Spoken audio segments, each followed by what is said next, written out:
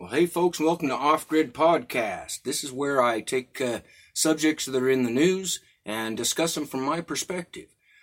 First, I want to say up front that if I act just a little bit off in this video, it's because I had to take some pain pills because I was moving some propane tanks from my truck to my cabin yesterday, and I strained my back, didn't realize how bad it was, and was sitting on the couch and went to turn to look at my computer and went into spasms so bad that I just curled up in a ball and laid there trying to catch my breath. So I had to take some pain pills for that, and the result is I'm just a little bit on the weird side right now. So anyway, I will give that as an excuse in case this video goes way off track. Okay, so the subjects that we're going to talk about that was in the news, have been in the news for a couple of weeks now, that really caught my attention, and I had an emotional response to them. Anger and sadness.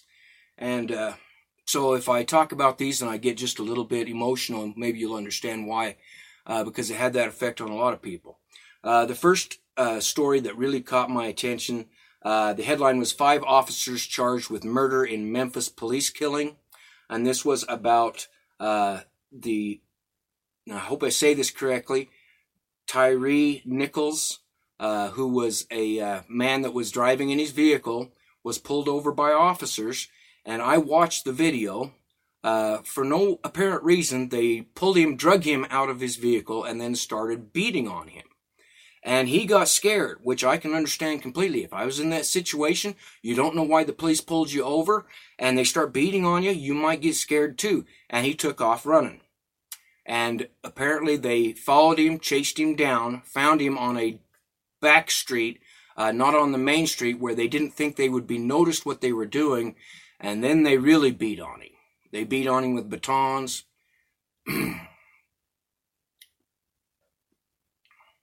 They kicked him in the face, they kicked him in the head, they were punching him, they threw him up against the vehicle. They just really, really beat on this guy something fierce. And the result was, a day or two later, he died in the hospital. And it probably would have never even been reported the way it was if it didn't happen to be that there was a street camera, a traffic camera on one of the poles, and it caught everything. It caught all 5 of these officers just beating on this poor man. And so they couldn't explain it any away. They couldn't make excuses that he had done something wrong that deserved that, or that he was resisting arrest. And so the result was this man lost his life, and these officers are now going to be charged with murder.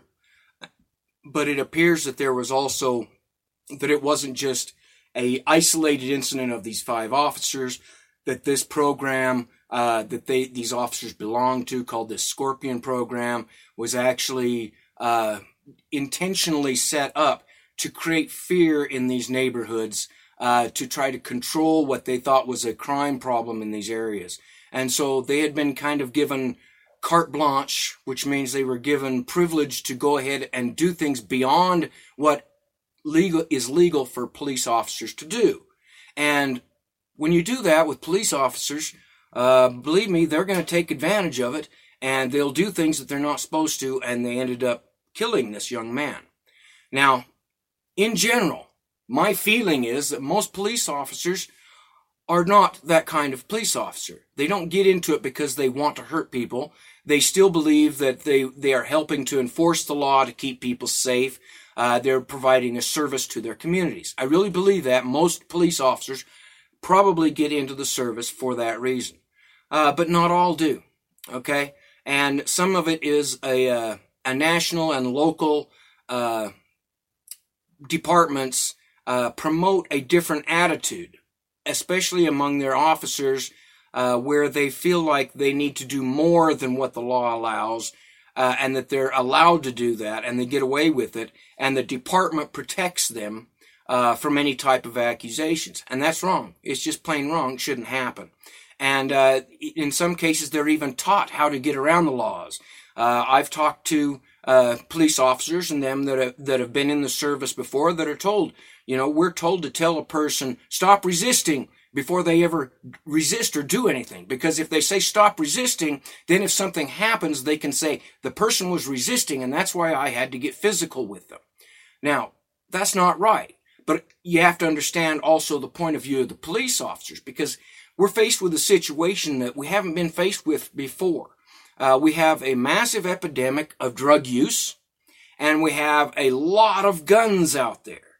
And so police officers are now, they're afraid for their lives. Every time they walk up to a car, even if it's in a simple traffic stop or something like that, they're afraid the person could be on drugs, out of their mind, and possibly carrying a gun, a handgun, or an automatic rifle or anything.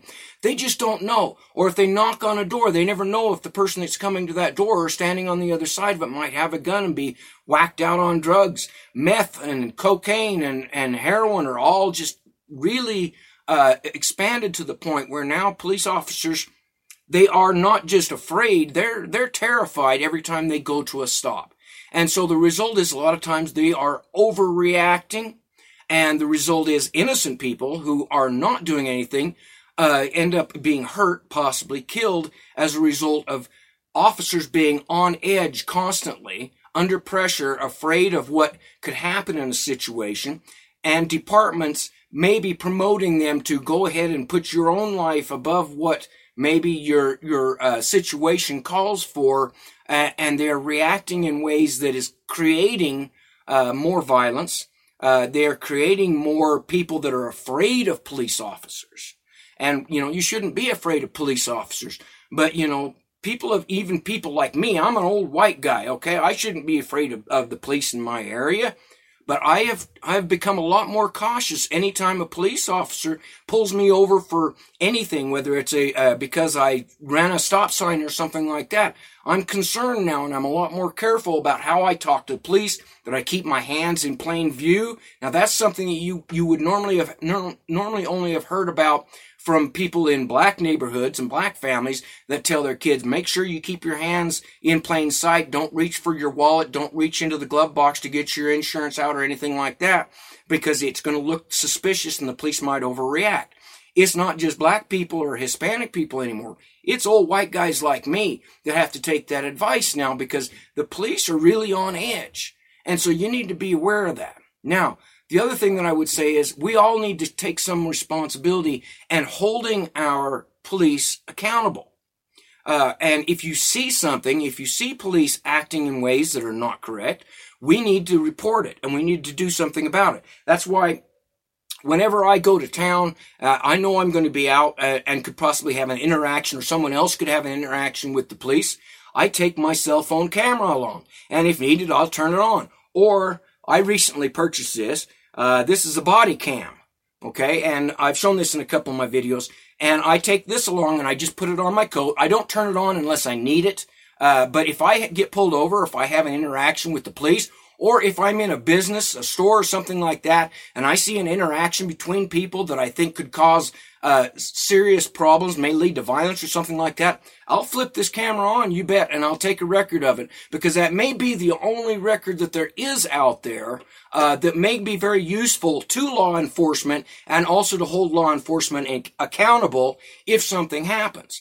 And what I really want to emphasize on this is that they were lucky that there was a camera on this pole, a traffic camera, that caught everything that these officers were doing. Otherwise, it would have been their word against a person who's dead and can't give their word, okay? And they might have got away with murder. And that's just wrong. And so it was that camera that happened to catch them. But in a lot of cases, that's not going to be there. And so somebody has to step up. And it should be all of our responsibilities, I think, to be willing to take that video when you see an officer or a police officer maybe not acting right. Just the fact that they know that they are being recorded may be enough to keep them from overreacting in a situation. Okay? So in some ways, maybe you're de-escalating the problem if the officers know that someone maybe on the side street or next to them on the sidewalk is videotaping what's going on. The officers may decide that it's not worth escalating and relax, and so you won't have the issues of the police brutality and police harassment that we have been seeing a lot in the news lately. Okay, that being said, let's go on to the next article that was in the news that really, and this one really hit me emotionally too. This was the suicide of the teen. Her name was Adriana Kuch, and she was 14 years old.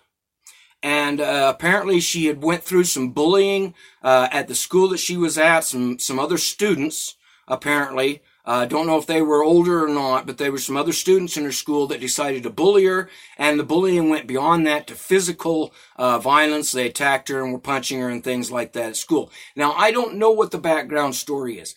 I don't care. It's a 14-year-old girl.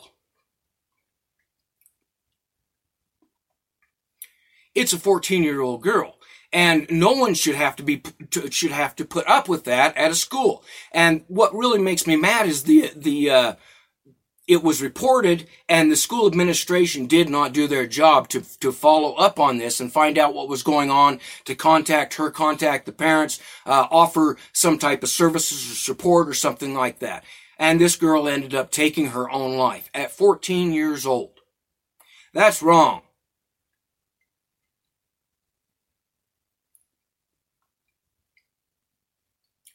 That's wrong. And it isn't an isolated incident. These sorts of things happen all the time in city schools and in rural schools. There's always been bullying. There was bullying when I went to school. I was the subject of some bullying when I went to school, so I know what that feels like. And, you know, if school superintendents and the districts and the principals do not do anything about it, it usually escalates. And it's worse now even than it was when I was growing up, because the internet bullying is now taken on a whole life of its own, where these teenagers are bullying people constantly. And I don't mean it's just making fun of somebody about something that they maybe did or something like that. I mean, this is straight vicious bullying and threats. And, you know, it's just gone beyond the point where these young people are under so much stress that they consider or are taking their own lives. That shouldn't be happening. And we can't just say, well, the parents should do something about it. Because if you know how teenagers are really resistant to telling their parents maybe what's going on, okay? They don't want them in their business at school, and so they try to handle it themselves. And so the stress is getting to them. It's affecting their schoolwork. It affects their home life. It affects their social atmosphere. It affects their friends, and they're ending up taking their own lives or doing harm or doing other things to try to fit in with groups so that they have friends. Maybe they get involved with drugs. Maybe they get involved with other things, type of criminal behaviors or just bad behaviors that can get them in trouble, simply because gang behavior is a good example, simply because they feel protected if they're in some type of group, and because the schools are not doing their job to really find out what's going on. Pull these students in, talk to them, make sure it's understood. No doubt that violence is absolutely not tolerated in your schools. If you don't do that, it's going to escalate. And what's going to happen is either somebody's going to get hurt, they're going to end up killing themselves, or they're going to come back to school with a gun, which we've all seen happen, and shoot somebody else. So school districts, please pull your heads out of your asses and start doing your job to investigate all of these complaints and things when they happen, and understand your students and who is most vulnerable, who might be being bullied, and step in, okay? Do your jobs. Now that really made me very emotional, feel very bad for this girl and for Tyre in situations where I can just imagine the pain that they had to feel. And it's terrible. And here again, this is something where we can do something as parents, even if it's not your child that is the one that's being bullied. Maybe your child is the bully, and you need to step up. You need to say, this is wrong. It's not going to be tolerated. We're not going to allow that to go on anymore. And you need to report it to the schools so the schools know what's going on and report it to the school districts, and if necessary, report it to the authorities so that it can be handled before something really bad happens. Okay? Here again, I think it's important that all of us take a responsibility for our social lives, our schools, our children, and our police officers in being good citizens, and that means also holding people that are in authority accountable. All right, folks, that was my off-grid podcast for this month, and I hope you enjoyed it. And I hope you will subscribe to my channel, simplesolarhomesteading.com, and on YouTube, Solar Cabin channel. Thanks and have a great day.